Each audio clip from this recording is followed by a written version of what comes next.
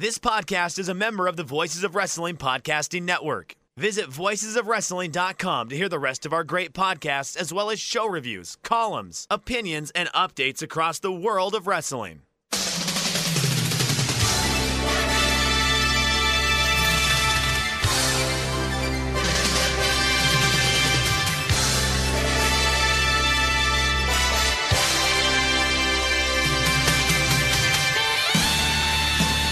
Hello everybody and welcome to the Super J-Cast. I'm Joel Abraham, joined by Damon McDonald. Damon, how are you? We are good. Day whatever it is of this little fun thing the whole world's going through.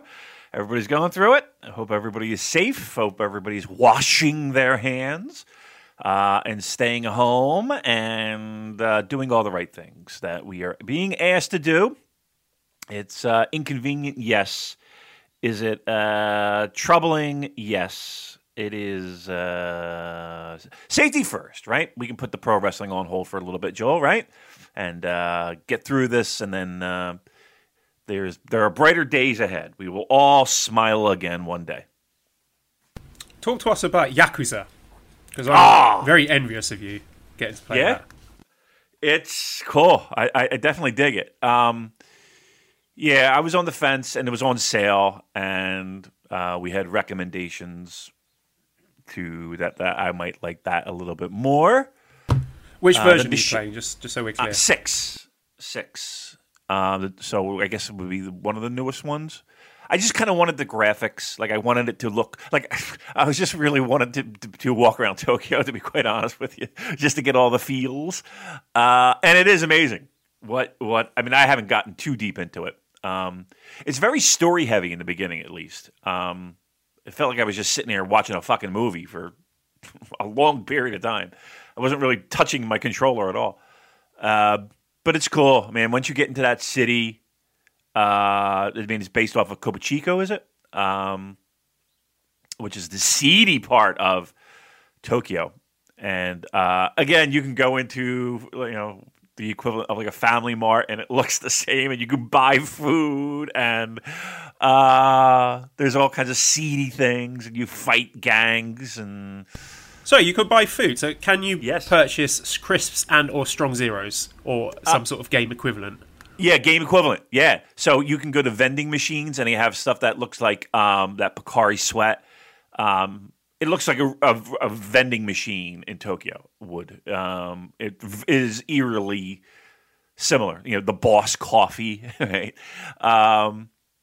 Yes, and then you can go into like a Family Mart or whatever the game calls it, and you can buy a bento box. You can buy onigiri. You can buy drinks. You can buy ramen. You're going to a Family Mart. It's unbelievable, and you kind of need it because you do have to feed. You do have to eat, and you do have to drink to maintain certain energy levels. So it's cool. So far, I'm loving it. I haven't played it in 2 days, but it's just been extremely busy at work. But yeah, I think that was a quality purchase. I'm definitely enjoying it. Tell me about maybe one moment, the highlight so far, where you've been to a place where you've been like, I know this place, I've been there, and it's brought back some nice memories for you. Part of the backstory, they give you a little bit of backstory to lead you into, what your goals and the mission of the game is. And it's a pop singer.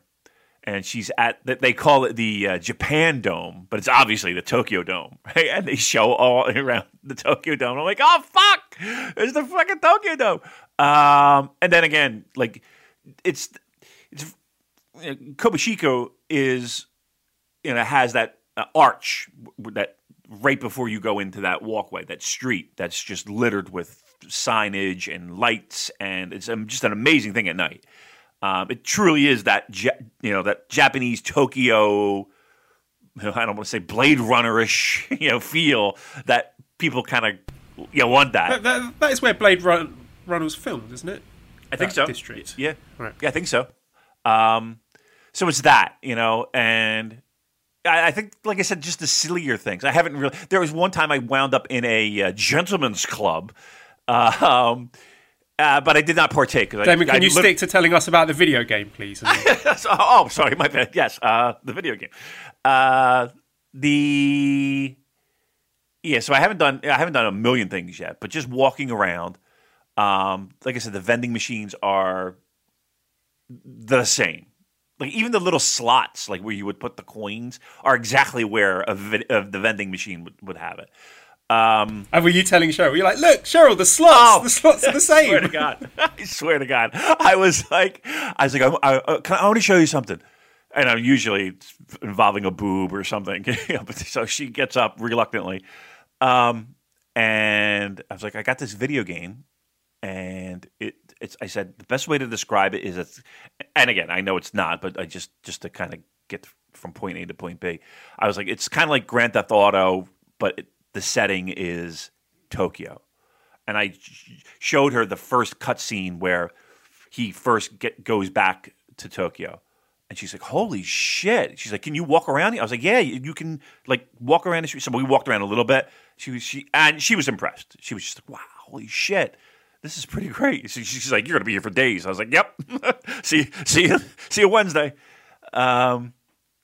It's cool. I definitely like it so far. And I tell you what, like I said, the one thing that at the very least, I've gotten a new appreciation for video games. I've always liked video games, but I've never really jumped too hard in. But between this and Fire Pro Wrestling, I am so into the Fire Pro Wrestling with what they. I know you're not into the Fire Pro, Joel, but I'm amazed at the creations that some of these people make. Like they have this thing where you can customize body parts and heads, and the heads are so lifelike. Like I sound like in Goodfellas. They look like the real thing. I've been organizing my rosters, making sure that my NWA guys are in my NWA folder, and my All Japan, and deleting all the women wrestlers. No, I have a few. I have quite a few. It's amazing how much detail these creators put in, and again, you can customize the ring. So again, you can get Noah's ring in 1990. You can get an exact replica. You can get Crockett's NWA ring for Great American. It's that kind of detail. Spectrum, one of my favorite rings is a Spectrum ring from the early '80s, but it's just like, okay, it's hitting all the nostalgia buttons. I paid somebody to make a Super J-Cast ring. It looks amazing. Love it. Play with it all the time. The ring mat has our logo. The turnbuckle pads have our logo on it. It's fucking cool. So you just need to commission someone to make you as a wrestler, because you love playing with yourself, don't you? I do. I love it. Love stroking it. We should have a bell for dick jokes today, because there's nothing to talk about. Yeah, that was on the agenda. Like I said to you, just pulling back the curtain a bit, this is the first time in the history of the Super J-Cast where there is literally no news. There's nothing on my notepad file. And usually, even in like slow weeks, there's a few little tidbits, but I've just got fuck all here. So our plan was just to fill an hour and a half with dick jokes. And we've opened the floodgates now, so let's keep it up. Boom, there's another one. There's another one. Right. Don't want to limp behind.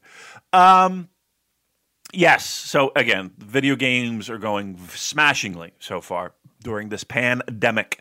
I like saying pandemic. I don't know why. I find it to be. I don't know. Did you ever think you'd be living in a pandemic? I like the word pandemic as well. There's a very good board game called Pandemic, and it's unique because it's one of the few board games that I know at least where you have to work together to fight against a global pandemic. So there's that.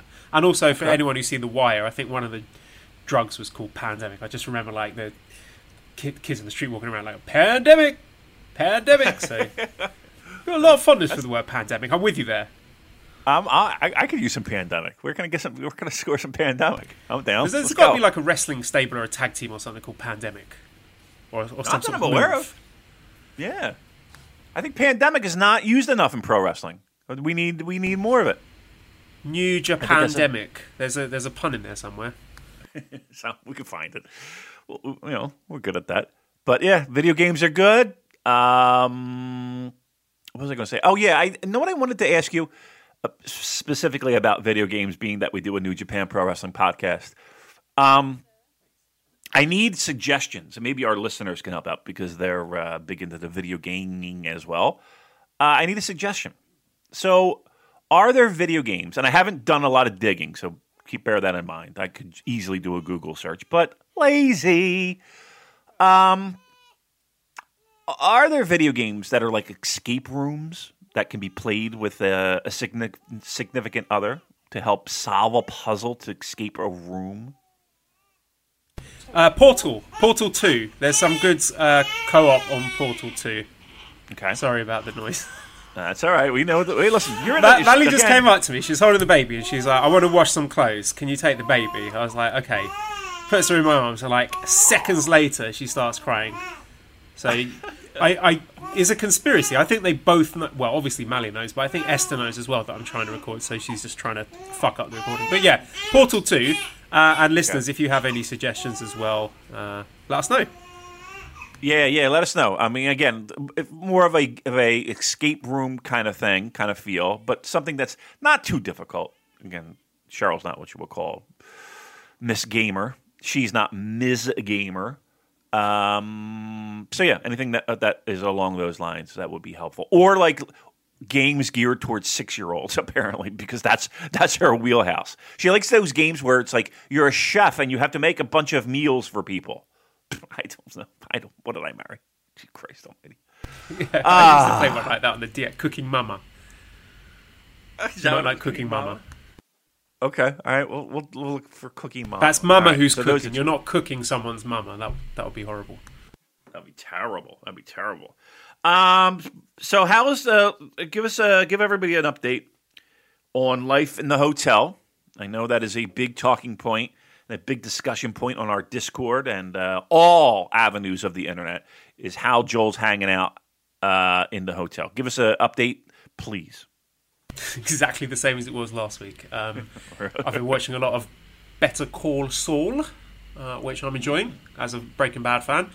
The highlight of my day is when I sit down in the afternoon and have this Thai snack called Miang Kham, which is, I think they're betel leaves, so a little leaf, and then you make like a little parcel inside the leaf with some like kind of sweet coconut tamarind sauce, some dried coconut, bit of chili, dried shrimp, ginger, shallot, and lime, and it's delicious. It's so nice because you get this little sort of burst of all these different flavors in your mouth. So I sit there and I'm really geeky about it. I count the number of leaves they put in the packet and then I make calculations accordingly. So if there's like 20 leaves in the packet, then I'm cutting up my lime into 20 pieces to make sure that I'm going to get an even mouthful in each bite. So that's what's happened to my life.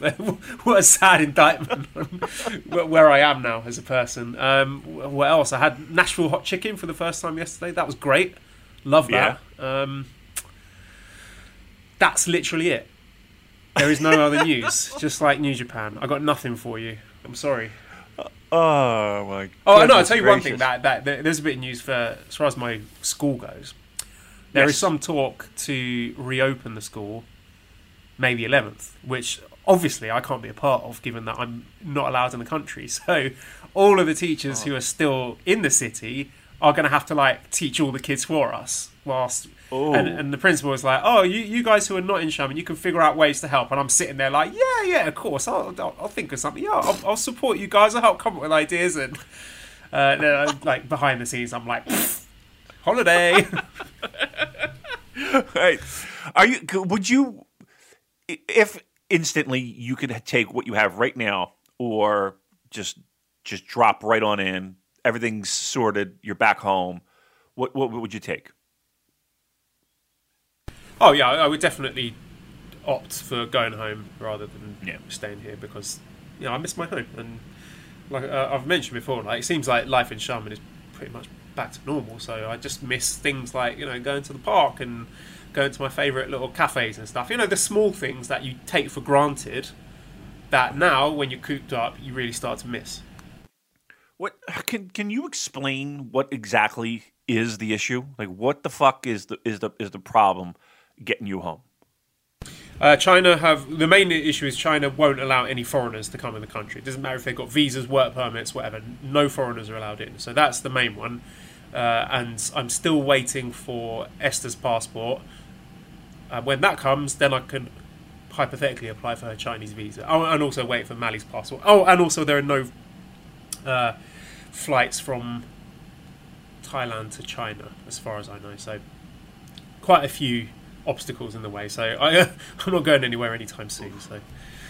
Oh my goodness! All right, listen. Do you need anything? This is your time. No. Really stop.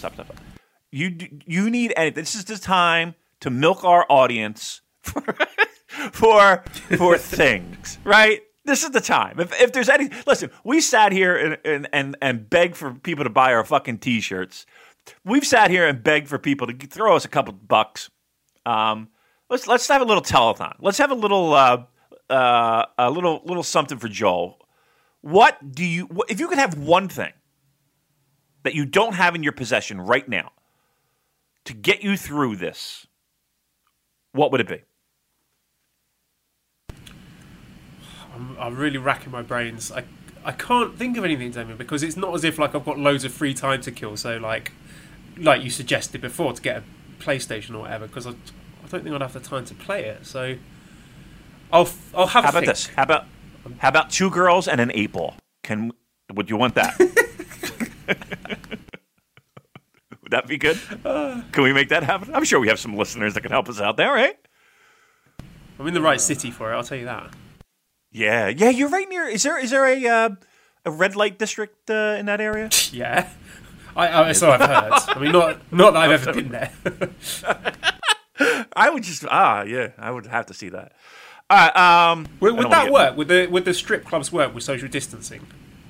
No, I don't think so. Are they all open? I doubt it. Yeah. I can't imagine sex workers being able to get much done with like the what is it, the 2-meter rule or something. Right, we'll just you sit on one side of the bed, I'll sit on the other side. We'll just stare lovingly into each other's eyes for 20 minutes. Right. And then you give me 2,000 baht. Right. I have this towel. I'll wave it violently. Maybe that'll help. That would be the most disappointing sexual experience ever. Be like, finally. Oh, I can't. Have you seen Demolition Man? Did I see? Is that with Arnold Schwarzenegger? No, it's Sylvester Stallone, Wesley Snipes, Sandra Bullock, where there's like a kind of dystopian future, and Stallone is coming from the past, or what we would call the present, and he goes into the future, and then he's with Sandra Bullock, and they go for a date, and she's like, "Would you like to have sexual intercourse?" And he's like, "Yeah," and then she's like putting on this helmet, and then they're sort of sitting far apart, and he's like, "What's going on?" And she was like, "What do you mean?" And he's like, "This is not having sex." Actually, I'm regretting starting to describe this because it's not going to be funny or interesting. Come on, do it. Dan, can you edit that out? No, keep it in, Dan. We need all the content we can get. What is it, like a virtual helmet? Is that what we're doing here? They're wearing virtual helmets, and then she's like, the transmission of bodily fluids was outlawed 50 years ago or something like that. So that's where we are. All right, well, look. A bit like my sex life. I don't think I could ever do that. Like, wear a helmet and do that, like the virtual reality thing. I don't think I could ever do that. I say that, but without ever doing it. But I don't know. I don't think strapping on a helmet to jack off is really something in my. You know what I mean? Like, it just seems like I'm an open-minded guy. I won't knock it until I've tried it. So maybe someone send me a VR set, and then we'll have something to talk about. All right, let's do that. People, can we get Joel a VR set? How much are we looking at? Like $300? I don't know. The best I can hope for from our listeners, and I will be very grateful to receive it, is probably crisps. But I mean, the thing is, I'm literally about 2 minutes away from this big supermarket where they've got a ton of imported stuff, and they've got like British crisps and food and stuff there. So I can't even play that angle because it's it's fairly reasonably priced. So yeah. So we're still leaning toward the 8-ball and the 2 girls. That's what you tell me. Yeah, that's top of the list right now. Okay, just to make sure we're clear. What about a sort of political pressure campaign to get China to reopen? We'll march down this. Yeah, I'll hold a rally in the streets of Haddon Township, New Jersey. I'm sure that'll Joel in. Yeah, I'm sure that'll be a real mover and shaker. Oh crap. I don't know, man. I sit and I think about you often. I just want to. I would like the best news would be you shooting me a text and being, it's sorted. I'm on my way. Done. You know what I mean? Like that would be just such a relief. I don't know. I know that you do downplay it, and you're like, oh well, I got this and I got that, and I got. I don't know. I'll tell you what, man. Your kid, what a life right now, huh? The story explaining that to you that she was born during a fucking pandemic. Nuts. Yeah, and the first month and a half of her life was in a hotel room. It's pretty crazy. But truth be told, though, let's pull back the curtain a little bit here. That fucking hotel room is a nice hotel room. It's not like you're sitting in a... Yeah, it's hardly a hotel room, is it? It's more like an apartment. Yeah. Like, I've lived in smaller places than this. Right. You were showing me some of them, and I was like, I don't think I've been in a hotel that nice, to be quite honest, ever. I've been in a couple nice ones, maybe so similar to that. But that's probably, like for me, the best hotel rooms I've ever been in, that's probably the room you're in. I think that what set me back was the jacuzzi spa in the living room and the the stripper pole. That was weird. Basically, if you picture that set for that all the Japanese pornos are the swimming pool, that's what my hotel room looks like. This is it. Okay, it's funny because every time I see a porn, I don't know if I told you this before, but like I look at like the furniture and I can tell which ones are from IKEA. Oh yeah, I know that's the Slurvagost. Yeah, I've got one of those at home. Right, I swear to God. I mean, look. Truth be told, pausing it. Cheryl, come and look. Right, you know this picture. Put your dick back in your pants. There's like pictures, and it's really the picture because I just remember this one print, and it's like 4 stones. It's like kind of like you would find in a beach, and it's grayish and white, and I just know it when I say it. And one time I saw it, I was like, I know that fucking you got that IKEA. Well, 2 guys are railing this. I'm looking at the fucking print. I was like, it's nice. I know that one. nice table lamp too. I know that one too. Porn. God bless you. Oh yeah, and I had to delete TikTok as I explained to you yesterday. I was. You were getting lots of advertisements. It wasn't. It's just like when you open it, it's got the For You feed of suggested videos that the algorithm thinks that you will like, and mine was just like, for some reason, seemed to be like exclusively like women, Asian women. Wearing not many clothes, doing sexy dancing, and I was like, I've used this app like twice. How does it already know the kind of shit I like to look at? So I kept getting distracted, so I had to get rid of it in the end. It was too much. Yeah, it was too much boner material. Yeah, I hear you.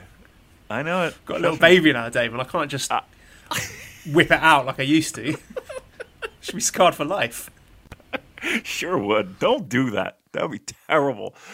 Yeah, that's one thing that's considerably has dropped is that I've taken your advice a couple times, and it's worked.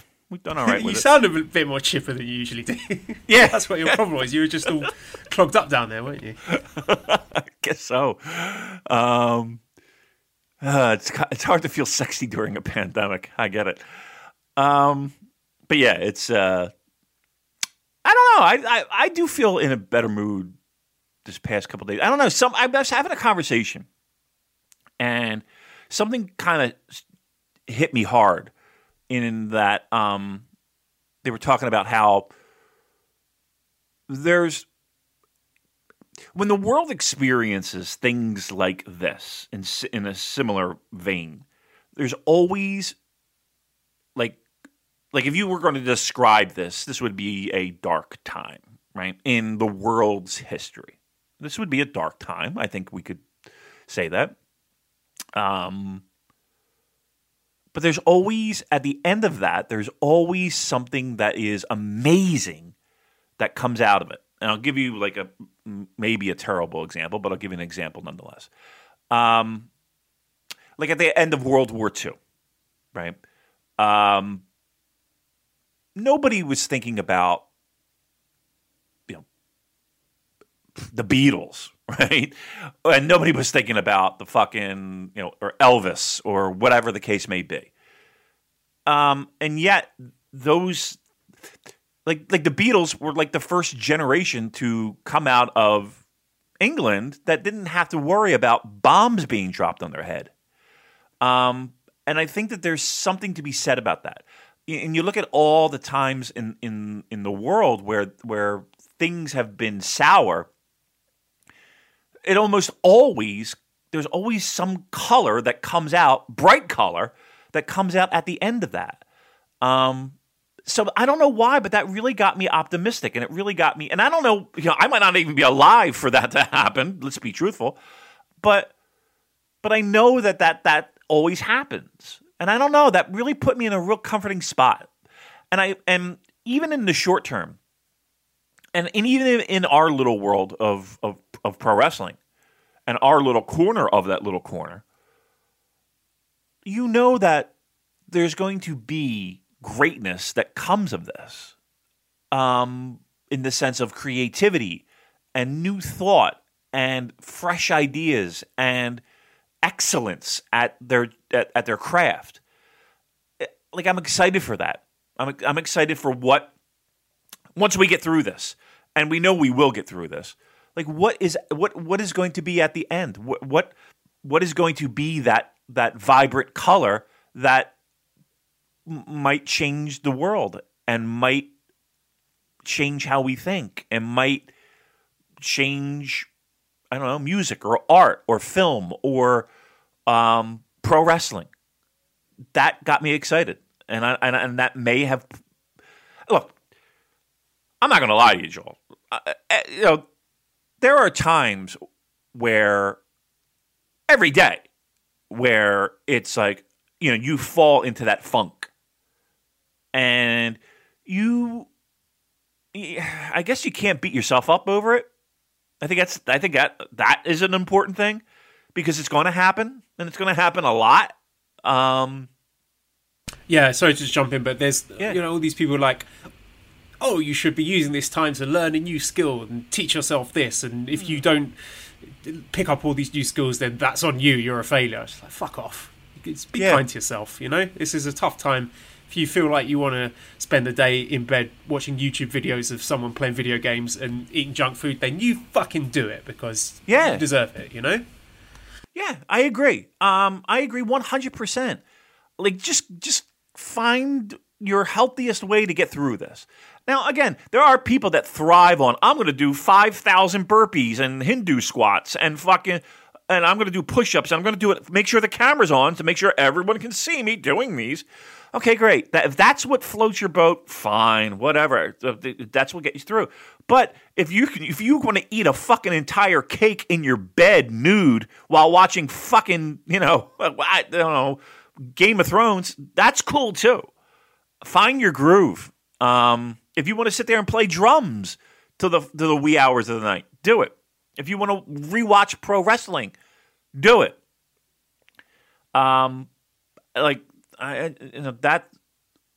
People need that. But yeah, it's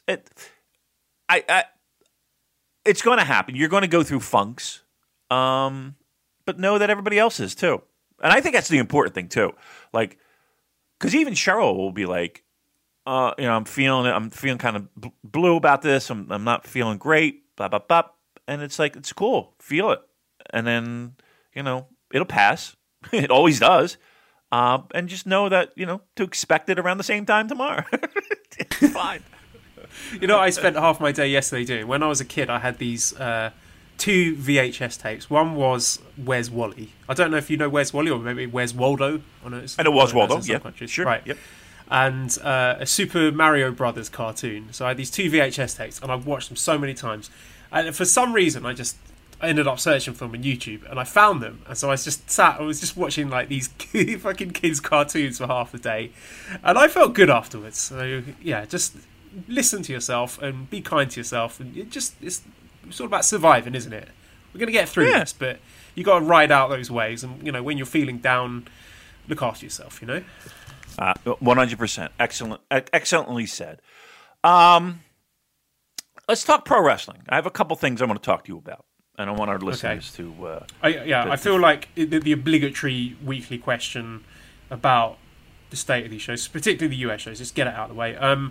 Daryl Sultana says, with the pre-sale of MSG show delayed once already, do we see it delayed / cancelled altogether soon? So, what's your feelings on this at the moment?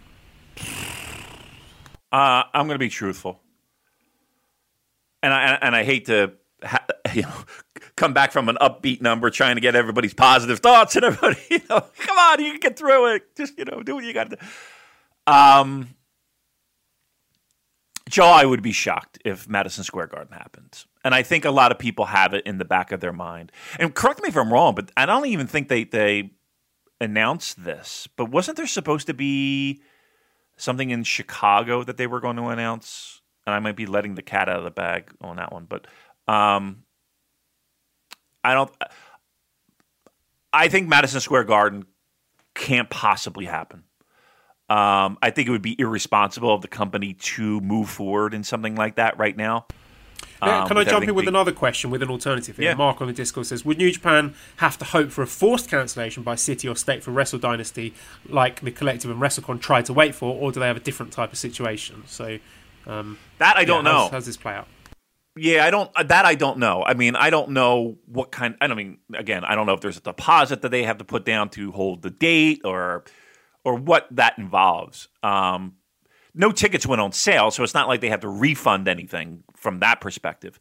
Where a lot of times for like WrestleMania and all those independent shows, the biggest challenge was refunding tickets because it was the ticket vendors, the people, the third party who were selling the tickets that were holding up the refunds.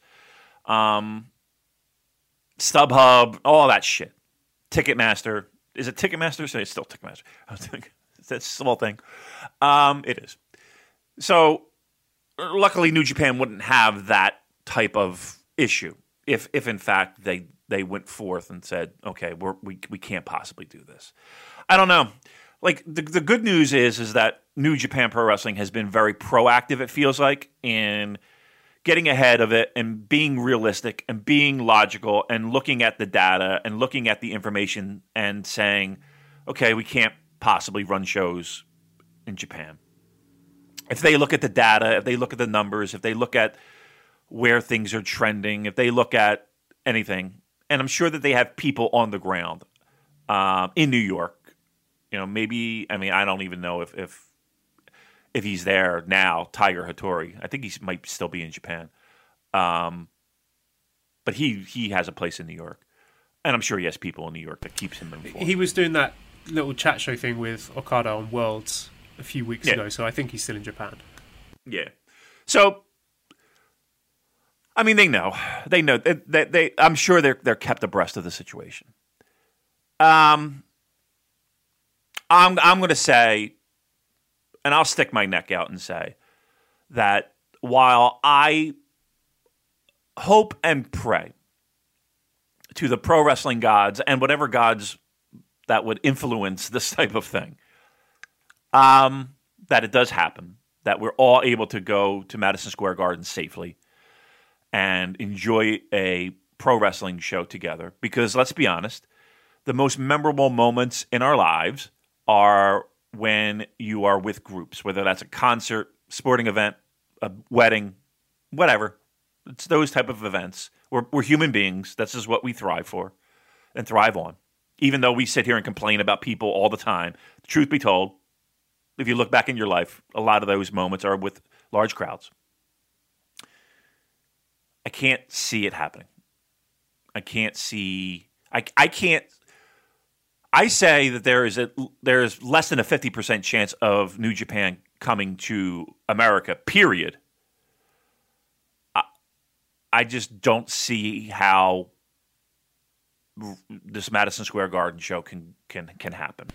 What if they borrow some of that magic spray that Triple H was talking about, that you can spray over all the surfaces and nothing gets infected? Get a lot of it and just hose it down. I like drive in like Steve Austin in the beer truck and just start spraying. Well, I was watching Naked Gun the other day. That scene where they're wearing the giant like body size condoms. Have the wrestlers wrestling those. Yes, that'd be fantastic. Have everyone wear one. So I'll go on the record and say that it's not happening. I'll go on the record and say it's not happening. And with the hope and prayer that I'm dead fucking wrong, I just don't see it happening. How about you, Joel? I think at the very least it will get delayed again, but probably cancelled. Just the state of things in New York at the moment, I can't see that being a good idea to even think about going ahead with that. Yeah, and it's going to be tough ticket to sell. Nobody's going. Look, when were they going to put on tickets on sale? Yeah. They moved it to May. Yeah, and I said before, even people in our circles who are big fans of New Japan were saying, I don't know if I'm going to buy a ticket for this. I'm not sure I fancy it with everything that's going on. So even if they were to go on sale, you'd have to think a sizable proportion of the market, like, you know, the target audience for this, won't want to go. The problem is this: disposable income is now a thing that people aren't really into. And what do I mean by that? Like you're buying food, right? You're buying sanitizers and masks, and that $500 ringside seat doesn't seem as appealing right now. Because trust me, if you had $500 extra to spend, you're either buying stuff like that, or you're saving your money. Because you don't know if you're going to have a job, quite honestly. So, yeah. Look, I want it to happen in the worst way. What a great weekend it would be. What a great weekend it would be. I just don't see how it happens. And I think everybody kind of. I don't know if everybody sees it my way, but it just in talking to people that I know, and the logic that New Japan has demonstrated during this whole crisis, I'm just putting two and two together, and we'll put it on hold, and we'll see where we go from here. If that does happen, Joel, they give me I know it's impossible, but give me a time frame. Do you think they just hop right into G1? I guess is my question.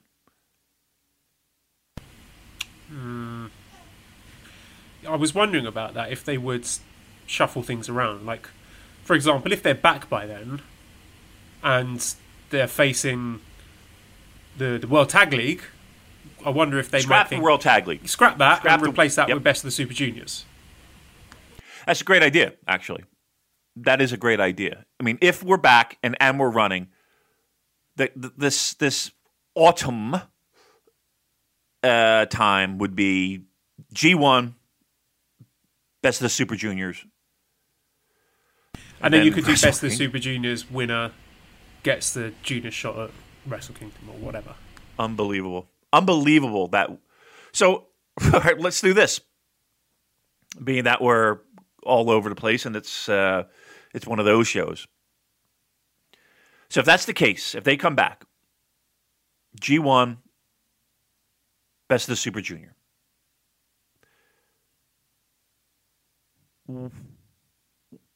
What's Wrestle Kingdom? What's Wrestle Kingdom? In what sense? Give me your main event. Well, my feeling from the start has been Okada Naito rematch. So I think Okada wins G1. Naito's still champion. Mm-hmm. And then they run it back. I guess they'd have to. Would that give them... What other money matches have they got? Here's the thing with that, though. They can make money matches. Right now, in their pocket, they don't have anything. But, I don't know, I find that... Oh, and there's something to be... Like, the January 4th Tokyo Dome show, that sort of the attraction and the brand power of that, in and of itself, is enough to, I think, shift most of those tickets, to be fair. I hope so. I think this will be a very low attended Wrestle Kingdom. You're not going to get the 10,000 foreign travelers. That number is going to be cut down significantly, I would think. Anybody that I talk to about it is like, no, not this year. No, not this year. No, not this year. We've got a really interesting question from Anwar Starwin, who says, in the darkest timeline scenario, if foreign fans are forced to quarantine for 2 weeks upon entering Japan, how much would that affect the turnout for Wrestle Kingdom? A lot, right? I mean, that's... Nobody... Look, I'm not going on a fucking airplane for 14 hours in a recycled fucking air tube for 14 hours. I don't care what... I don't give a shit what disinfectant, everything. I don't know. Maybe if I fly business and there's nobody near me, I'll go. but yeah. Actually, I mean, now you mention it, there was an interview on the website, which Cola Blue on Twitter directed me towards. The question, who had the most devastating putdown? Naito calling Ibushi a geek, or Ibushi calling Naito a delicate flower that needs the water of attention? But there was a really interesting tidbit in there that Naito was saying, why not just have the Wrestle Kingdom main event being him versus Hiromu? Naito, he says he'll enter the G1, he'll win the G1, and winning the G1 as champion, then he'll face Hiromu. I think that's what he said anyway. Right. I'm going to be truthful. I would be fine with anything. Right? Anybody who's going to sit there and fucking wag a finger over what this fucking Wrestle Kingdom main event is going to be can get right up the street. We've lost 6-7 months, or will be losing 6-7 months. Key shows, like you got to give every pro wrestling company a bit of a pass here when it comes to building storylines and shit like that. Right? It's going to be a little bit of a different year. We can hit reset come January 1 or January 5 or dash.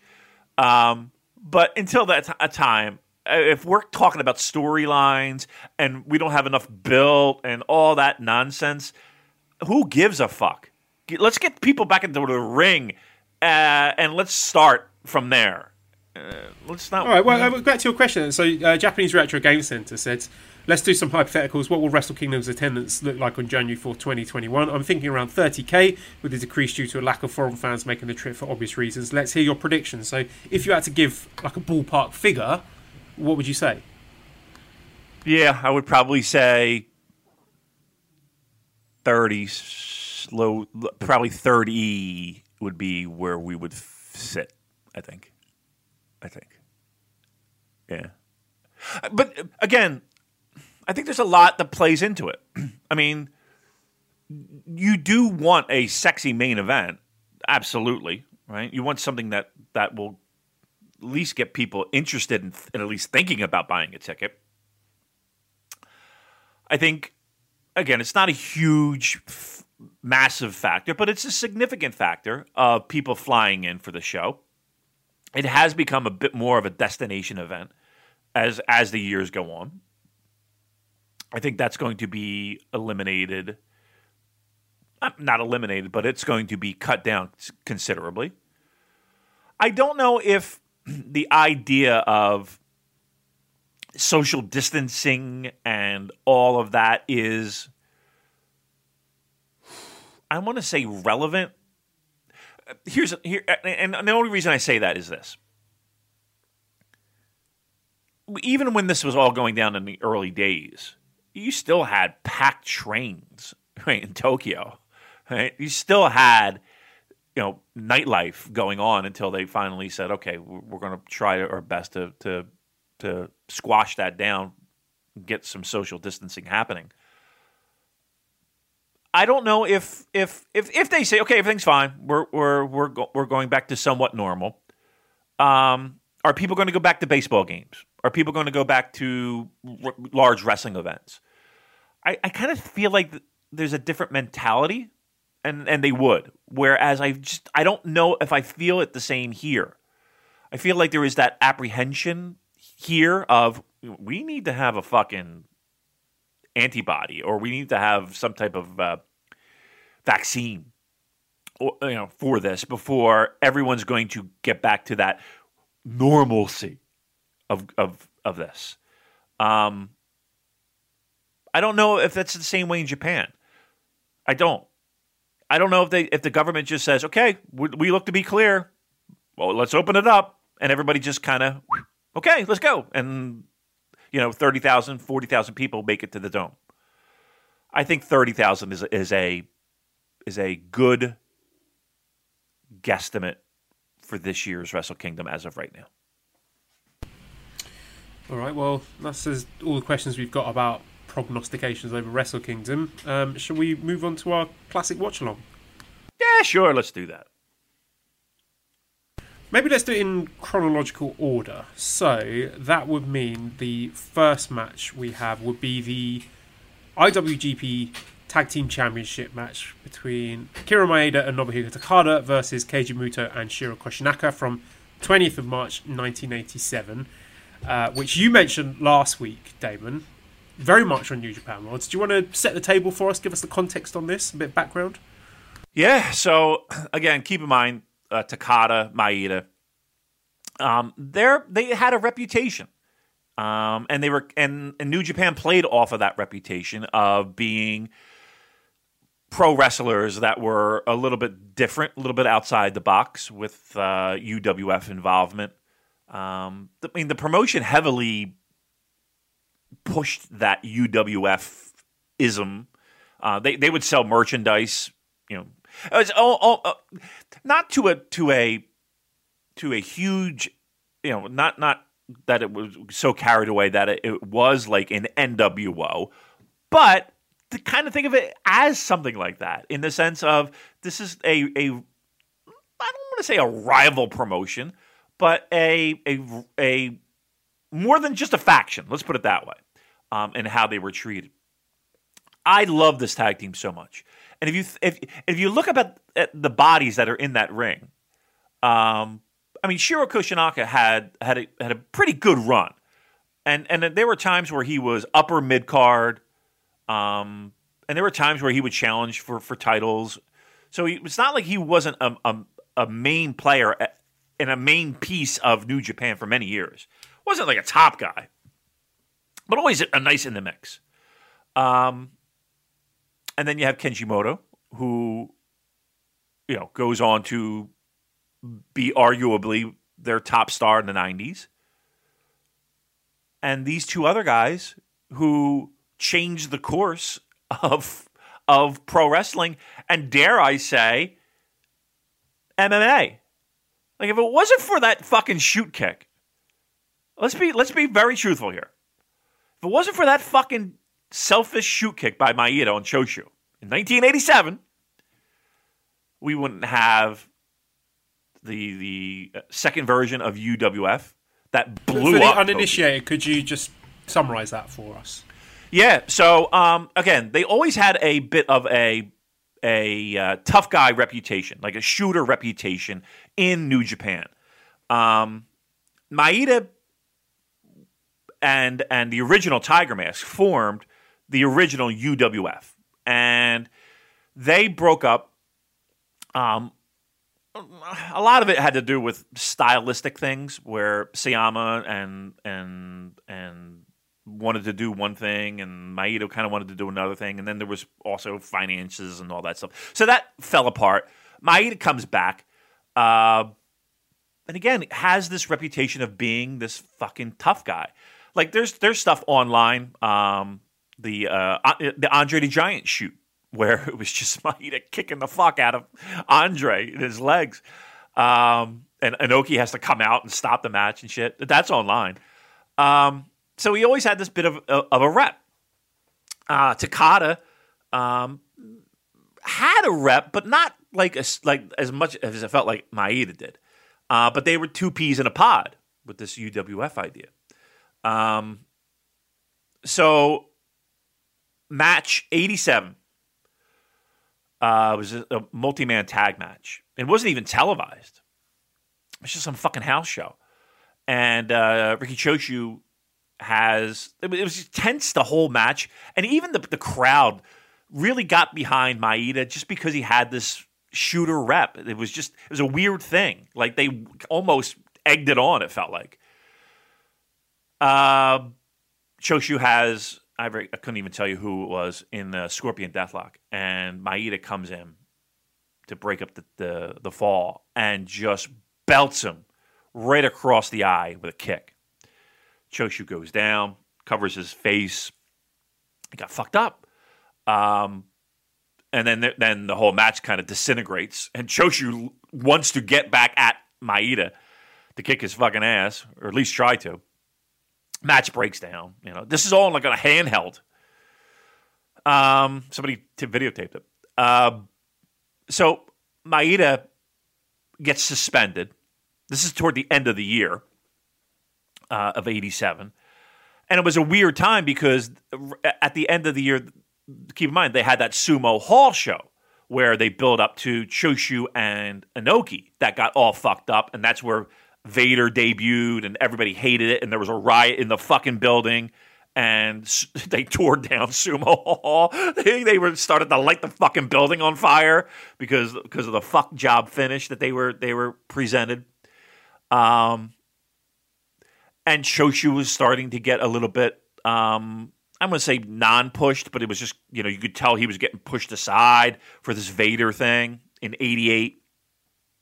Anywho, Maeda forms, he's suspended, but then he winds up, they don't renew his contract. It was him and Yamasaki. They all formed UWF the second time around, and it blew up. I mean, they were selling out Tokyo Domes, buildings for this shoot style kind of pro wrestling that, turned into UWFI, which then turned into, you could argue Pride, right? Which turned into a big fucking thing, MMA in Japan. So I remember one person tweeting out, like MMA started with Maeda and Sayama, not a bunch of pajama wearing Brazilians. I just remember that tweet. So funny. But yeah, I just gave you the history of Japanese pro wrestling in 10 minutes, but yeah, that was it. And I know we're talking about this match in particular, this title match. So again, this was Korakuen Hall. And crowd was red hot, even though they loved Takada and Maeda. They always felt like, root for the underdogs. And that's what they got here with Muta and Koshinaka. They fought back and forth a few times. And again, you're getting Muta before he's, knees are banged up. And this is pre-excursion to Florida, WCW, turning into the Great Muta. This is before that. It feels like you got all these guys at their peak. Takada, I fucking love Takada. And if you like kicks, if you like spots where they sit and exchange elbows and shots to the chest to kind of, your strongman spots, imagine that with kicks. Right? That's what Maeda and Takada brought to the table. They remind me a bit of Red Dragon. I'm sure Red Dragon were influenced by them, but just sort of the style, the kind of hybrid MMA sort of, and the kickboxing and all that stuff. It just reminded me of Bobby Fish and Kyle O'Reilly.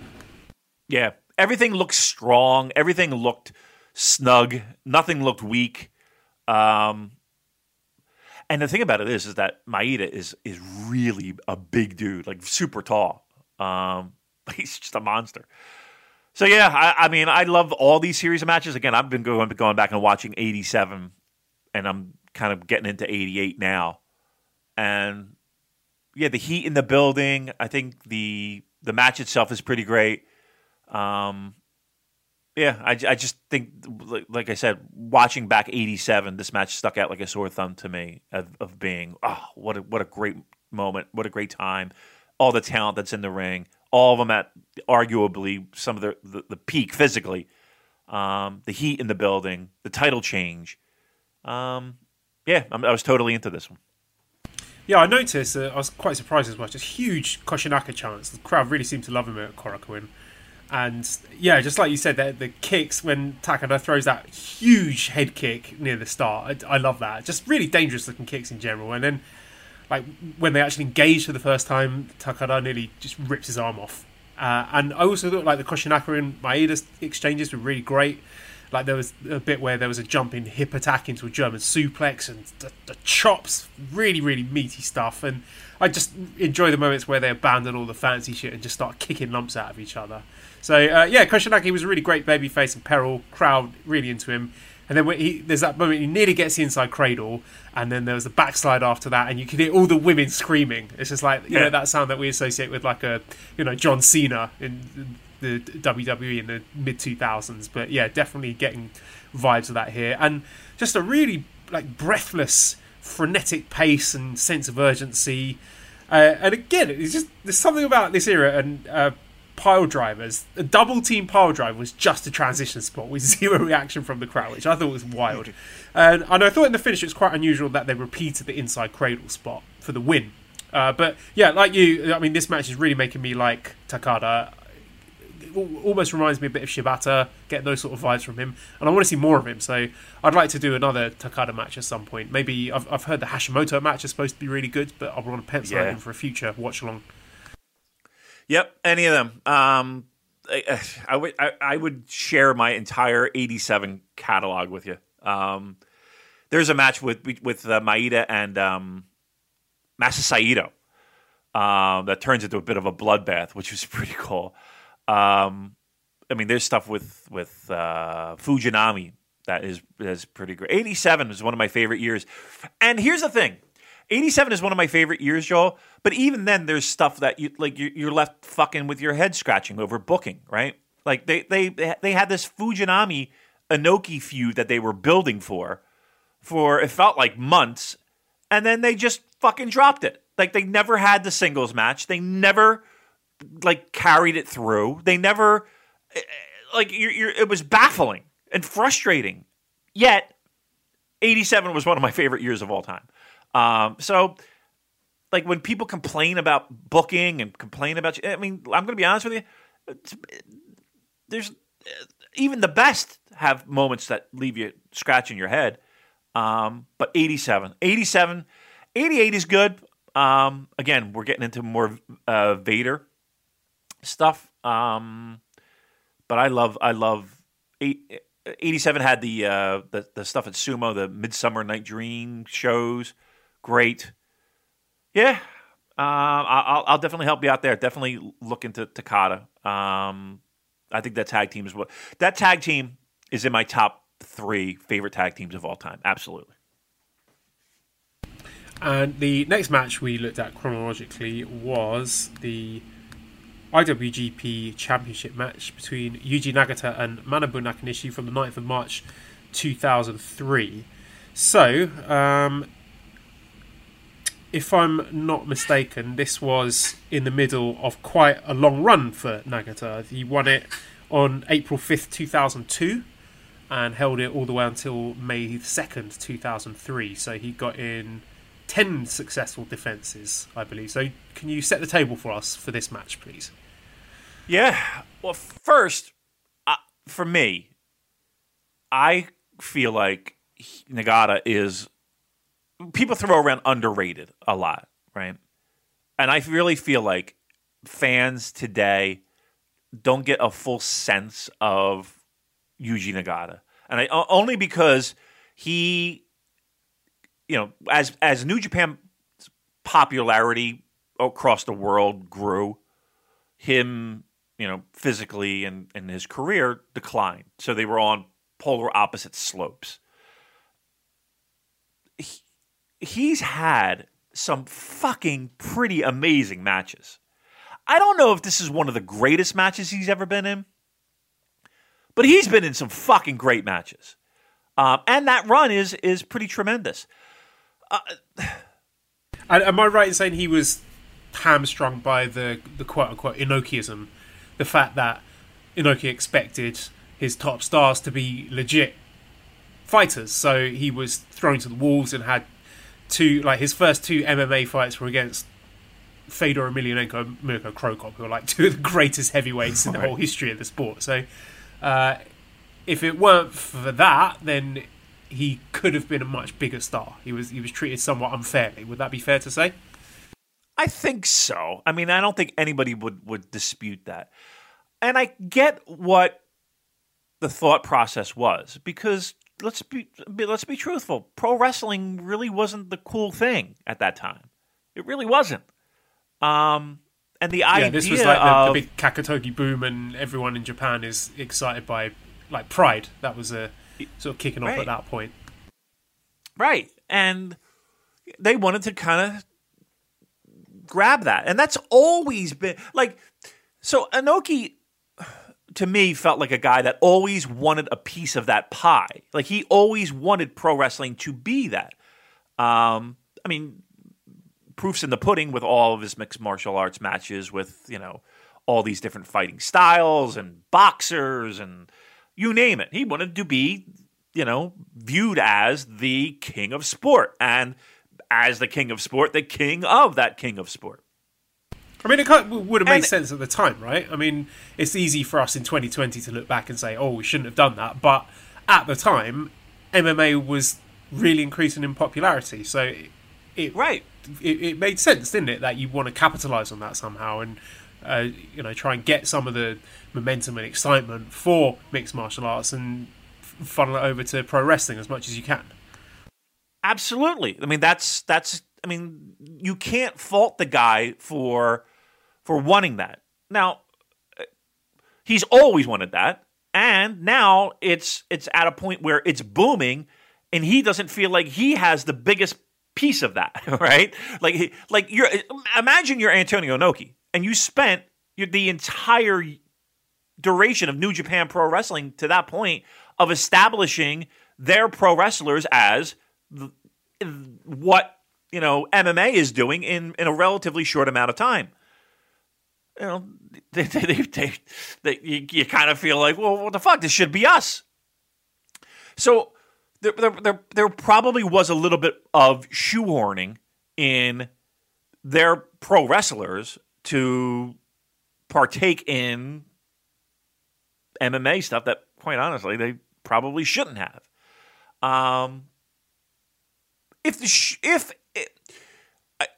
Looking at it now and looking at it, with a little bit of clearer eyes, honestly, you could see it's a mistake, right? But let me just play a what if. What if Yuji Nagata got a win over any one of those 2 guys? Yuji Nagata would be a massive star. Yuji Nagata would be talked about in a very similar breath the way that Sakuraba is talked about, right? Like if he pulled out a win, and that's what Inoki was just putting all his fucking chips on, mind you. But if he got a win, imagine that. Now, I'm gonna say something here. Are these fights on the up and up? Are we 100% certain that these fights are 100% shoots? What, in Pride? I think there are a lot of reports that say that some fights were quite clearly not legit. I don't want to go on record or anything, but yeah, there are opinions out there if you look for them. Yeah. So, I mean, if is this a case of poor booking, right? Where a guy's going to go under either way. But But let's just call it a legit shoot MMA fight. And Yuji Nagata wins. I mean, we're talking about a guy now that, at the height of MMA mania in Japan, imagine what that would have done to his career. I mean, I think we would be talking about Yuji Nagata in a different level of respect than maybe he gets right now. And I don't think that's his fault. No, I guess everyone was sort of hoping to get Brock Lesnar. I mean, of course, this was before Brock Lesnar became a big MMA star, but if you've got a pro wrestler who turns out to be a legit mixed martial arts star, as Lesnar did, started off in WWF, had his, it would have been WWE then actually, and then the failed NFL thing, but then transitions over to UFC, ends up becoming heavyweight champion, then you've hit the jackpot if if and when you decide to go back to pro wrestling, because you can say, I'm a legitimate street fighter, like I'm baddest man on the planet or whatever. Yeah. Look, I feel bad for him specifically. Like when everybody points to, Inoki dipping his toes into the MMA stuff and having his pro wrestlers get involved in it a little bit more.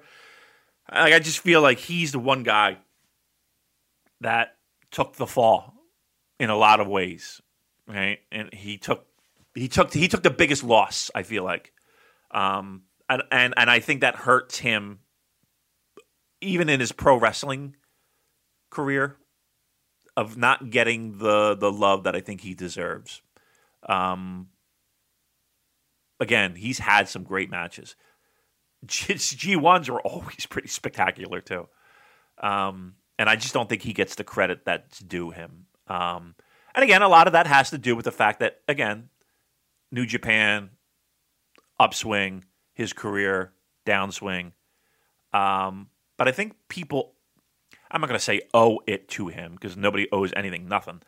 But I think if you're looking for a hidden gem that maybe you might not be too aware of, and we sat here and talked about Maeda and Takada, go back and watch those old Yuji Nagata matches if you're looking for something. I think those are things that even get left under the radar from massive pro wrestling fans when it comes to recommendations. So yeah, I feel like he got the short end of the stick in all this. We've been talking a lot about Nagata, but the reason I picked this match actually was because I wanted to find a genuinely good, or very good, Manabu Nakanishi match, because of course he's recently retired, and I wanted to dip back and see when he was at his prime. So at this time, early 2003, was there any chance, do you remember when you were following it as a fan, was there any chance that Nakanishi was going to win this one, that he was going to win the big belt? Like, what was the perception and the placement of Nakanishi at the time? I don't know about this match specifically.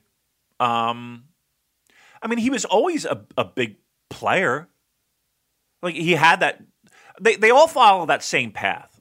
Nagata, Tenzan, Kojima, and Nakanishi were always kind of lumped in that same. You know how we talk about dojo classes. They were always kind of lumped in that same group. He was.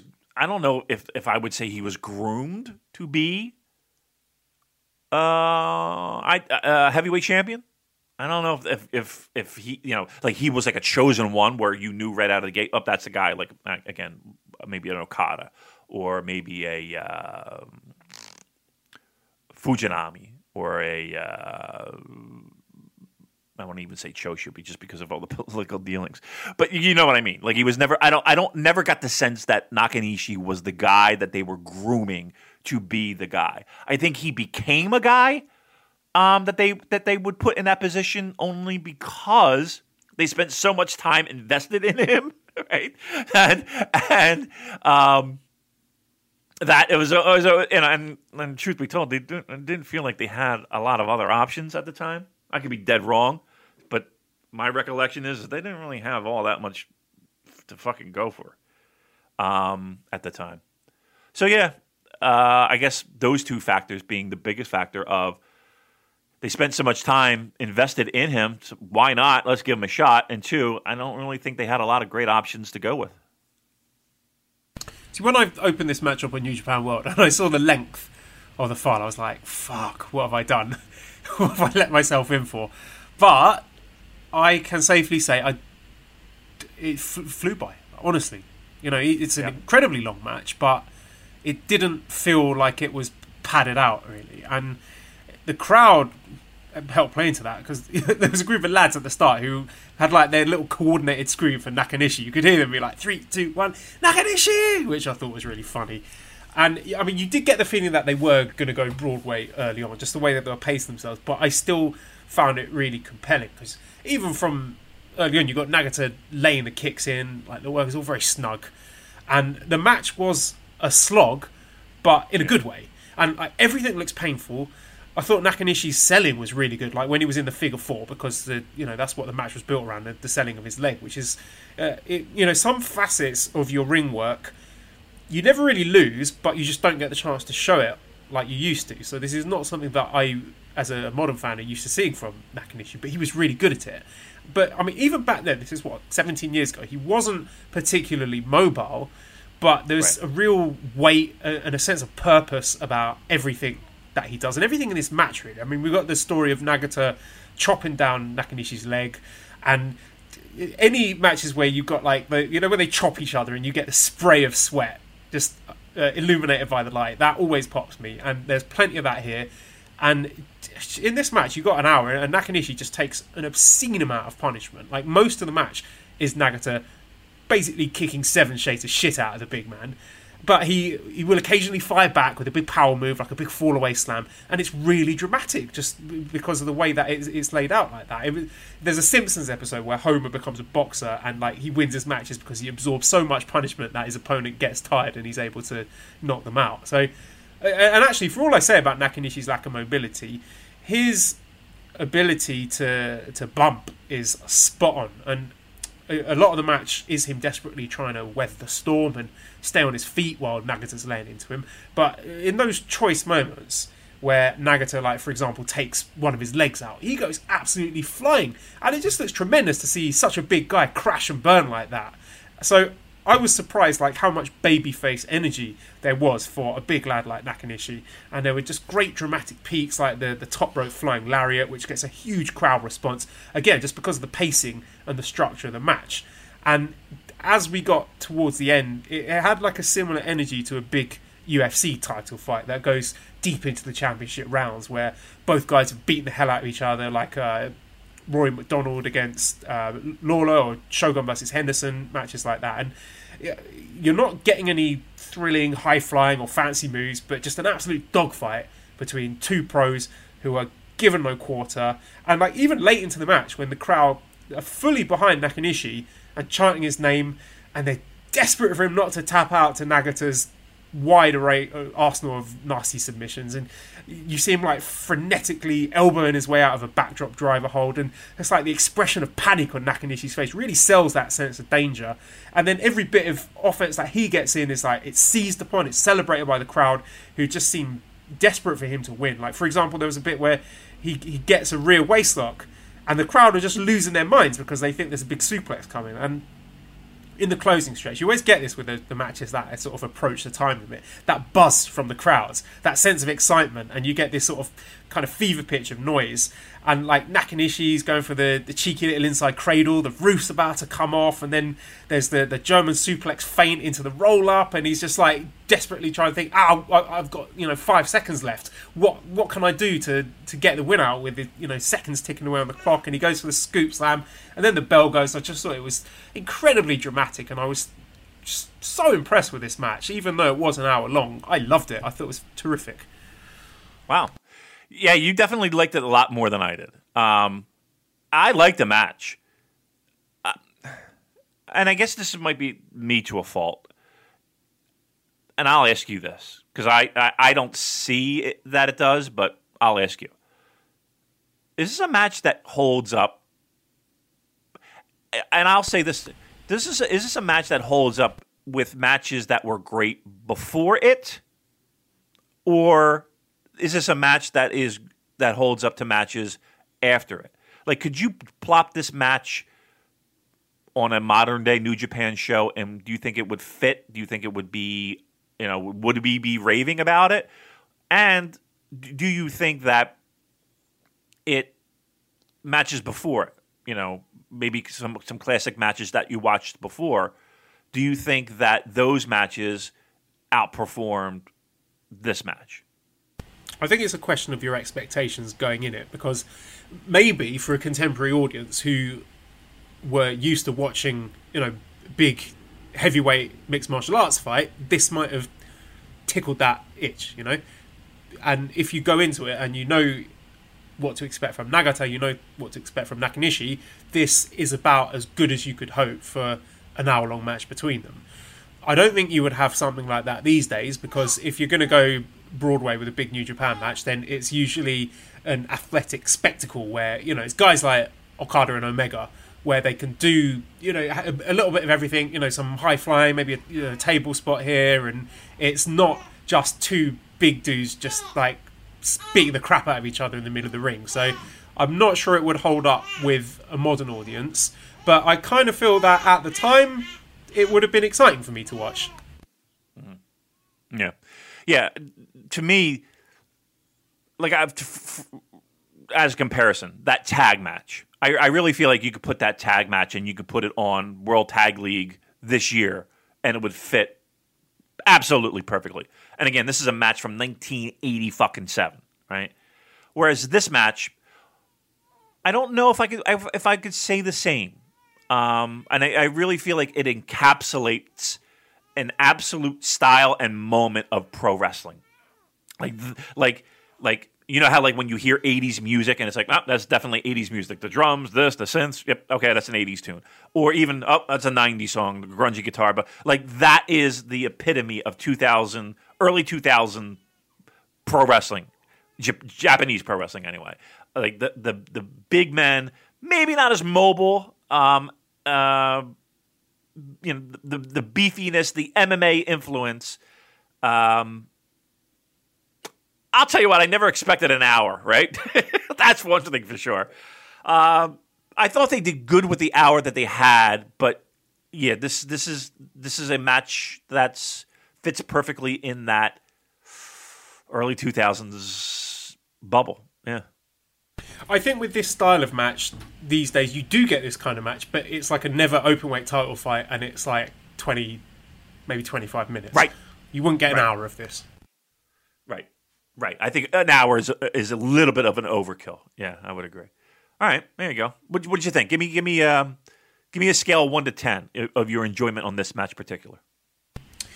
The first half of it wasn't very exciting because I knew that it was going to go long. So there's only so much drama you can get. It does sort of compromise the dramatic integrity of the match when you know that it's going long. But I enjoyed the second half of it so much that I'd be willing to slap a hearty 4 stars on it. I enjoyed it a lot. Okay. Yeah, so I'm about there. I'm like 3 3/4, 4. Scale of 1 to 10, maybe I'm in like the 6, 7s. Okay, that's and I don't want to. I don't want to be one of these people that's like, oh well, nothing happened in the first 20 minutes of the match, but the closing stretch was really exciting. So 4.5 stars, because that's nonsense. But the first half was good and it made sense with the story, but it wasn't dramatic. So There you go. That's my thoughts on it. Our next match then was G1 Climax 22 final, Kazuchika Okada versus Carl Anderson from the 12th of August 2012, which you can hear a watch along with the great Kevin Kelly and Gino Gambino and Chris Charlton. They stole our idea, Damon. They did a podcast on it that was released just yesterday, or maybe it was earlier today. So, if you want some further information on that, you can just listen to their podcast instead. So, moving on to our final match. No, I'm joking. I mean, we picked this one. I was actually thrilled that you said that. I was like, all right, fuck yeah, do that. No, I want to talk about this match because I think it's a safe bet that Machine Gun Carl Anderson might be on his way back to New Japan Pro Wrestling sooner or later. So I wanted to see what he was all about. And this was a really interesting time because I don't think many people were expecting this to be the G1 Climax final. And of course, Damien, you can set the table for us. But this is before the Bullet Club, and this was the same year as the Okada Rainmaker shock. So I think the year before, 2011, what was it, like Naito Nakamura G1 final? So I think people were surprised to see this as the final. And Carl Anderson is in a very interesting spot. I mean, this is a huge opportunity for him. So give us a feel for where Anderson was in the pecking order at the time and what fans thought of him. To me, he was middle of the card guy. I don't know if there was no indication that he was going to do as well as he did, but to me, there really wasn't a great like it wasn't like you were going into G1 thinking Carl Anderson's the guy, right? With that being said, his performance, you could say, any other year after that, it's like, okay, he's a main player now. I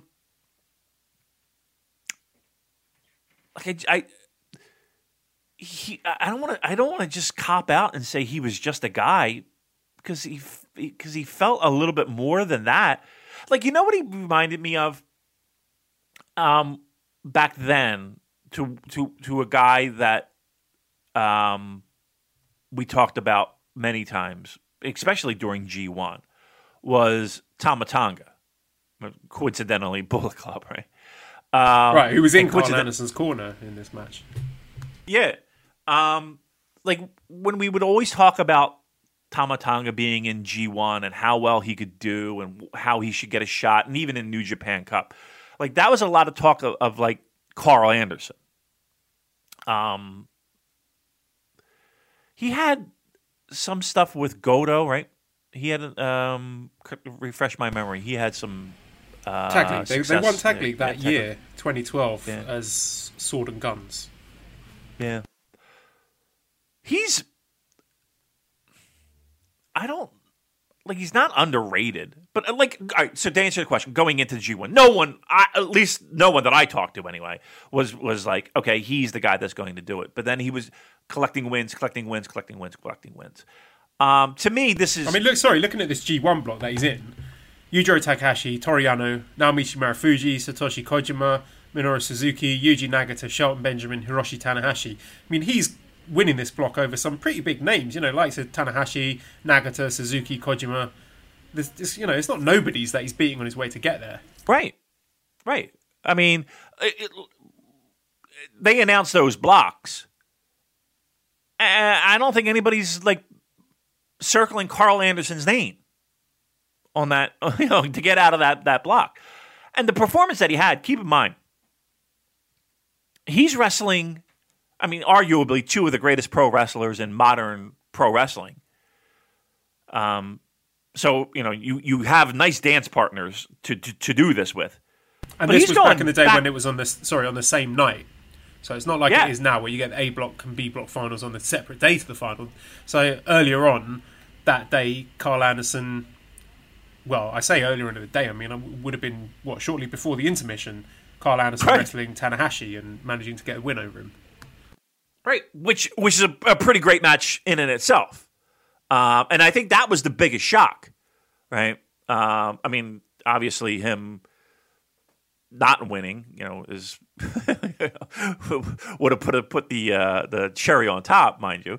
But yeah, I don't think anybody sat there. I think he was one of those guys where it was like, okay, this is where he loses. Okay, this is where he loses. Okay, this is where he's going to get point eliminated. Okay, this is and he constantly didn't. That didn't happen. And then when he had the chance, the winner of Tanahashi and Carl Anderson, taking on Okada. Again, I don't think anybody. Again, it wasn't like we had a podcast, and it wasn't like I was jumping around online talking to a million people about it. But at least in the small little pocket of people that I knew that was talking about this or that I would see, I don't remember Carl Anderson ever being the guy that they were like, okay, he's going to win, right? I think everybody thought it was going to be Tanahashi and Okada. I think this is Carl Anderson's crowning achievement in New Japan Pro Wrestling. I really do. Did you get a feel after this, like, oh, this guy was so successful in this match that he's going to be in line for a big push? Because it never really happened, did it? I mean, I guess you could point to the likes of Prince Devitt or AJ Styles coming into the company, and he kept getting sort of pushed back in the queue and stuck with the tag stuff. But, you know, it seems like, okay, prior to this, he's a tag guy. So he's, you know, wrestling with Giant Bernards and the Bad Intentions tag team. And then you watch this and you think, oh, he's going to break out and become a big singles star. But he doesn't. He just goes straight back to the tag stuff. So he's tagging with Goto. And then later he's the Guns and Gallows with Doc Gallows when Bullet Club is formed. So he never gets back to anywhere close to this level, does he? No, not really. I mean, and I don't know if what the reasoning behind that would be, and I don't know if that was a booking decision or a contract decision or what that would be. So I can't speak to that.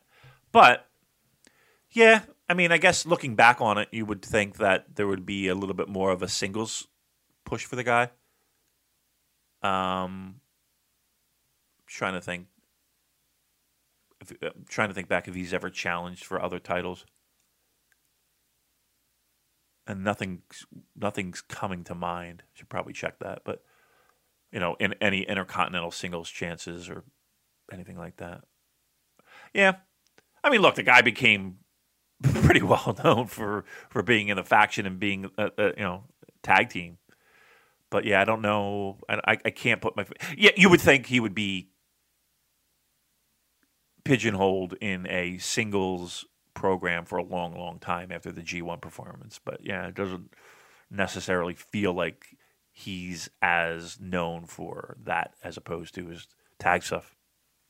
Yeah, because I was kind of getting Juice Robinson vibes from him. You know, a guy who's been through the dojo and is becoming popular with domestic fans. But I mean, anyway, let's get into the match. So, like I said, Okada's coming off the back of the Rainmaker shock at New Beginning, so it was his first G1 as well, if I'm not mistaken. It was interesting to see Hiromu, Evil, and El Desperados, the young lions, in this. And then there's a little moment when they're doing the ring introductions where they give a little machine gun sounds effect for Carl Anderson, which I thought was pretty cool. And he's getting huge chants from the crowd there. He sounds really over, and he works the crowd well. And, you know, there's a clean break at the start, so the crowd are fully behind him, and they're pretty well matched in the early grappling exchanges, and there's the early Rainmaker gun stun tease. That gets a big response. So, I mean, the story of the match early on is that he's going after Okada's Rainmaker arm, but that's kind of dropped later on in the match, which minus a few points from me, because, you know, I'm fussy about stuff like that. But Okada, for his part, is targeting Anderson's neck, and I just always find that when Okada is in control of matches, like when he's dominating and working over people's necks, that's more interesting for me than when Okada's the babyface in peril. Because, one, it's more believable when, you know, a brilliant wrestler like Okada is able to control a match, and it also makes sense because the kind of moves that he's laying in, going after the neck, is all building up to the big Rainmaker towards the end. So it's just more interesting for me than him on the back foot. Like the Naito match at Naito Wrestle Kingdom 14, when Okada is the guy who's in control, I just find it more dramatic that way. There was a really nasty kick exchange on the apron, which I thought was great. And yeah, I was focusing on Carl Anderson because we know what Okada can do. But I just found it very dynamic, very good underdog babyface energy. He's got these big, fun, energetic comeback spots. He's got a nice high-impact moveset, nice range of high kicks, drop kicks. And so, yeah, we had it playing out with Okada's sort of playing heelish. He's doing the ruthless moves, like he's dropping Anderson on the railing, the DDT to the floor. We had the count-out tease. And just like he's, even back then, in this early point in his career, Okada, he's so good at, like, just the little smirk at the crowd as he hears the crowd turning on him. Just that little grin on his face. It's just so brilliant. He doesn't get enough credit for that. And like when he does the Rainmaker pose, there's booing from the crowd. And I just also find it interesting to see how his moveset has evolved, because he's doing this sort of Jave, I don't know how to pronounce it, influence moves like the Deep in Debt and Heavy Rain and stuff like that, which he's now dropped. And then we got into the closing stretch. Crowd were really into the near falls. And then Anderson does the Bernard Driver, which is a little tribute to his previous tag team partner. And they've got the great reversal sequence, like the finisher dance, as we would call it now, at the end. I just thought it was a really, really exciting match. I enjoyed it a lot. And Okada ends up as the youngest G1 winner. And this was the first time it would lead on to be the Wrestle Kingdom title shot. So, really enjoyable match. And I don't expect Kyle Anderson to come back to the company and be slotted into this point. But I would certainly be interested to see him have a little run as a singles wrestler. Because watching this match, I know it was 8 years ago, but I don't know how physically demanding his WWE run was. I know you work a lot more dates, but the actual in-ring stuff might not be as taxing. So I'll be interested to see where he's slotted in when he comes back. Yeah. I was while you were describing the match, I was like, you know what? I know that Carl Anderson had some singles matches, and I just couldn't remember. And looking back, he did. And they all seem to center around previous Dontaku shows, where he had matches with Nakamura in 2012, and then there's a contract.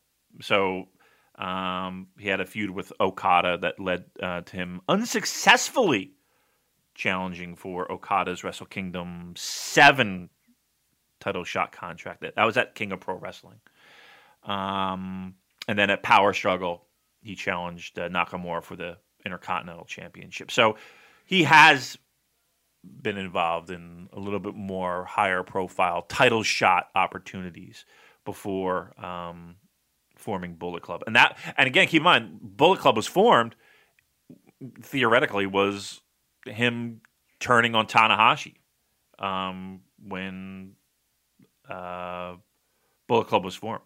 So I think he had a little bit more of a singles career than even we give him credit for. So there you go.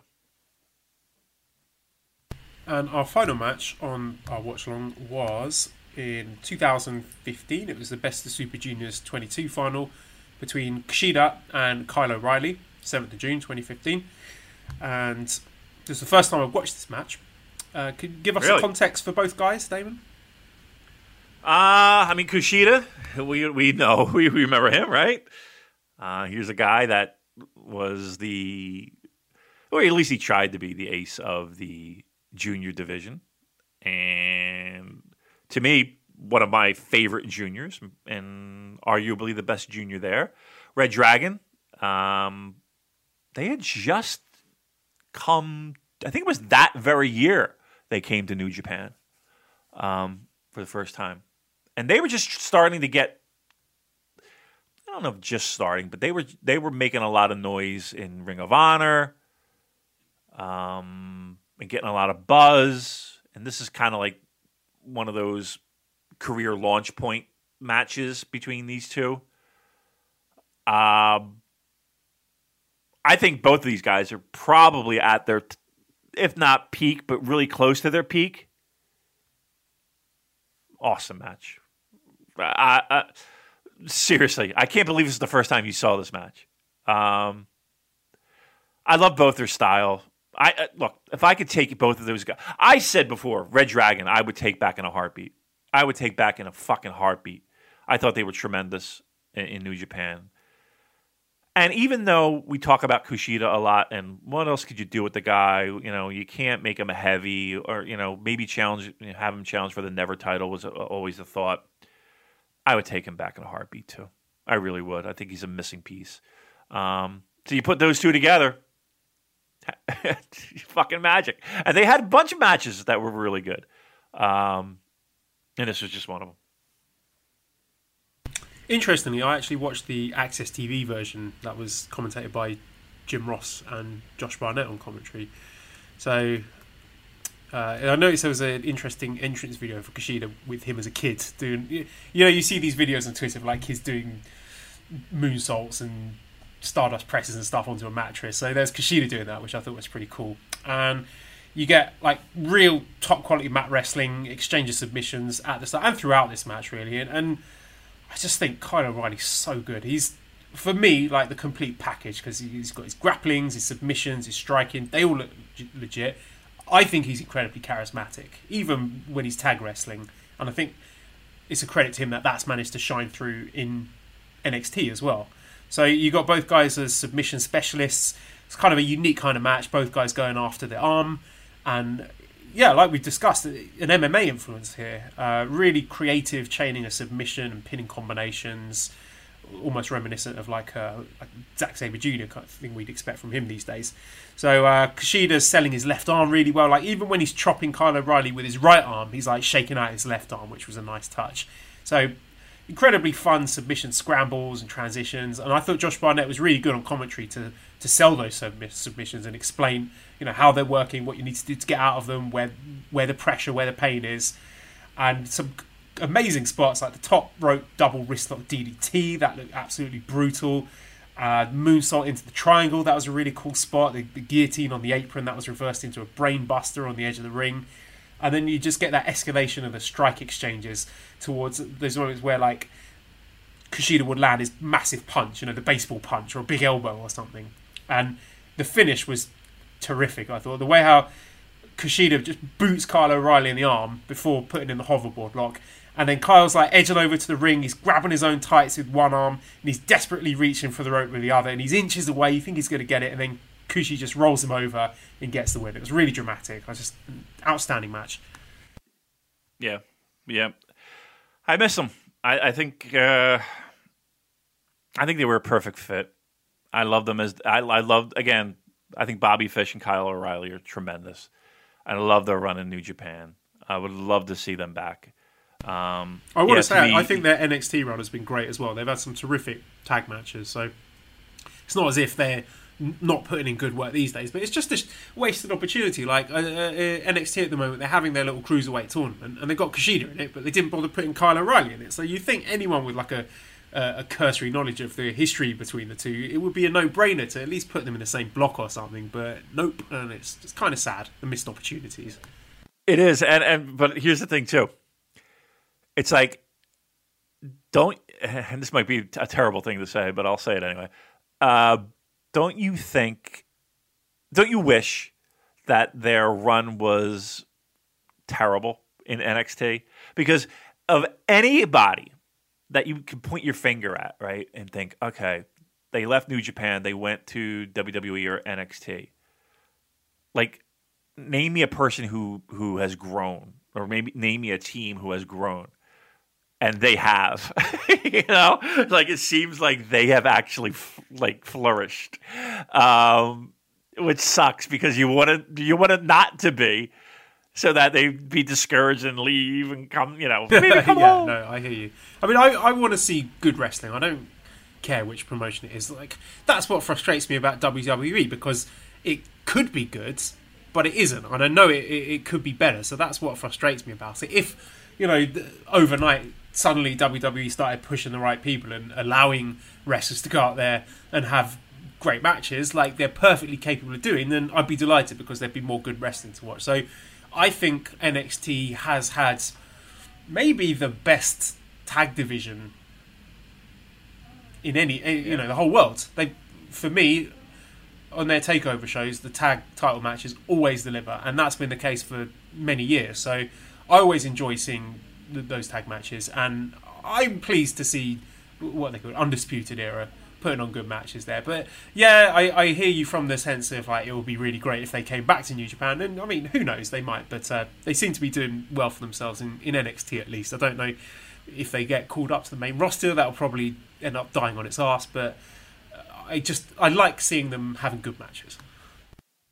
Yeah, I mean, like I said, of all the New Japan talent that has ventured over to Vince Land, to me, it's that whole entire Undisputed Era group have really they've and not at the expense of having good matches. I mean, would I say that they're on the level of what I think they could perform in a New Japan ring?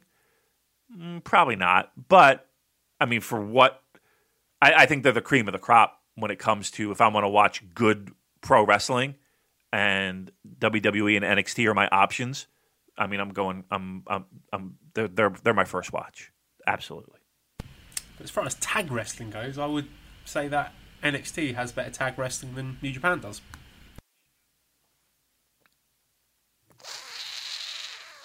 I mean, that might change. I mean, you can only go by what was produced, mind you, but I think New Japan was on a nice little upswing beginning of this year. I mean, I love the idea of where they were going. That could have changed 2020. That could have changed. Yeah, Tana. We were going to get Tana and Ibushi against Zack and Taichi. It's not fair, is it? No, it's not. And Juice and David Finlay, I would take. And again, you want to throw in God in that mix? I'm fine with that. And now, you got other teams that are out there in the mix that might be interesting to look at. I think tag team wrestling was going to be pretty exciting in 2020, but COVID-19. Let's dip into a few questions then before we go. Oh yeah, Manabu wants me to ask you. Are you familiar with the company Blue Bottle Coffee? Blue Bottle Coffee. I'm not. I believe it's a Japanese company. Does that sound weird to you? Like when you hear Blue Bottle Coffee, do you think of the insect, the blue bottle, the big fly? No, I do not. No, why?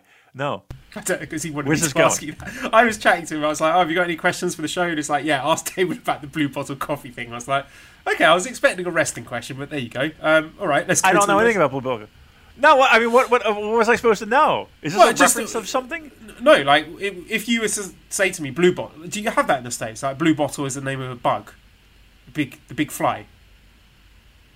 We do not have anything called a blue bottle. Maybe it's a British thing then. Yeah, we do not have that. All right. Well, there you go. There's your answer, Manabu. All right. I thought he was trying to speak to me in code. No, like I had to break a code or something. Like, okay, is he trying to smuggle drugs into the? What am I trying to do? I don't know. All right. Nehek says I've been stuck at home for what feels like an eternity. Damon, which will fail first, my liver or my wallet? My liver will fail first. Actually, if anything, I've actually been saving money, which is shockingly. But yeah, so yeah, my liver. I'm like a 6-pack a day. Terrible. And I don't get hungover, which is more frightening to me. That's the worst part because it's like, oh, I'm fine in the morning. All right, let's do it again today. It's fucking unbelievable. Infinity says, what are things from New Japan Pro Wrestling that cause the biggest difference of opinions or arguments between Damon and Joel? It can be certain wrestlers, matches, or booking decisions. We're usually on the same page, aren't we? I can't think of any huge disagreements. Friends.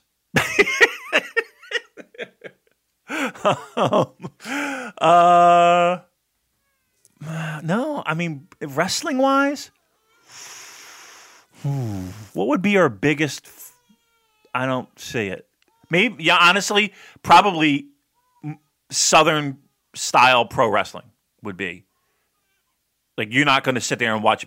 Like, I'd be like, I got all this Memphis stuff. I got all this UWF stuff. I got all this Mid-South stuff. And you're like, nah, not for me. I'll never watch it. Where I really enjoy that old 80s style episodic TV in the studio. I dig that. So that might be our biggest difference when it comes to pro wrestling. All right, I had a scream baby God, what's dumped happening? in my lap. Mali's Mali's coming with a scream baby. She's just dumped the baby in my lap and been like, Joel, I need my own time. I need a shit. She goes, I need a shit. Gives me the screaming baby and is fucked off. So that's the end of the podcast, folks. All right, that's we're going to wrap it up then. David, can you do the plugs, please, and then close us out? Yeah, I'll do the plugs, sure. Hey, follow us on Twitter at the Super Jcast. Buy a T-shirt at prowrestlingtees.com/SuperJcast. Red Circle is what we do. If you want to throw some money our way, we certainly deserve it. We got a crying baby who needs formula. That's what we need. Send your questions. Go to the Discord. The link's in the Twitter bio. Thank you for listening, and goodbye.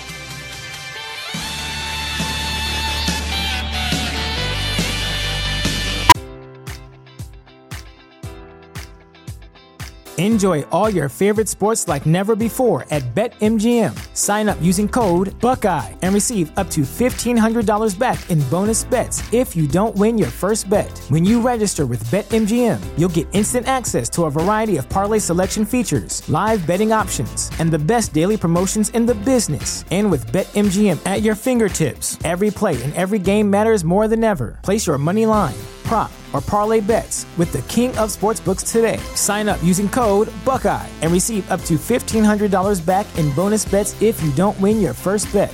BetMGM and GameSense remind you to play responsibly. 21 plus and present in Ohio, subject to eligibility requirements. Rewards are non-withdrawable bonus bets that expire in 7 days. Gambling problem? Call 1-800-GAMBLER in partnership with MGM Northfield Park.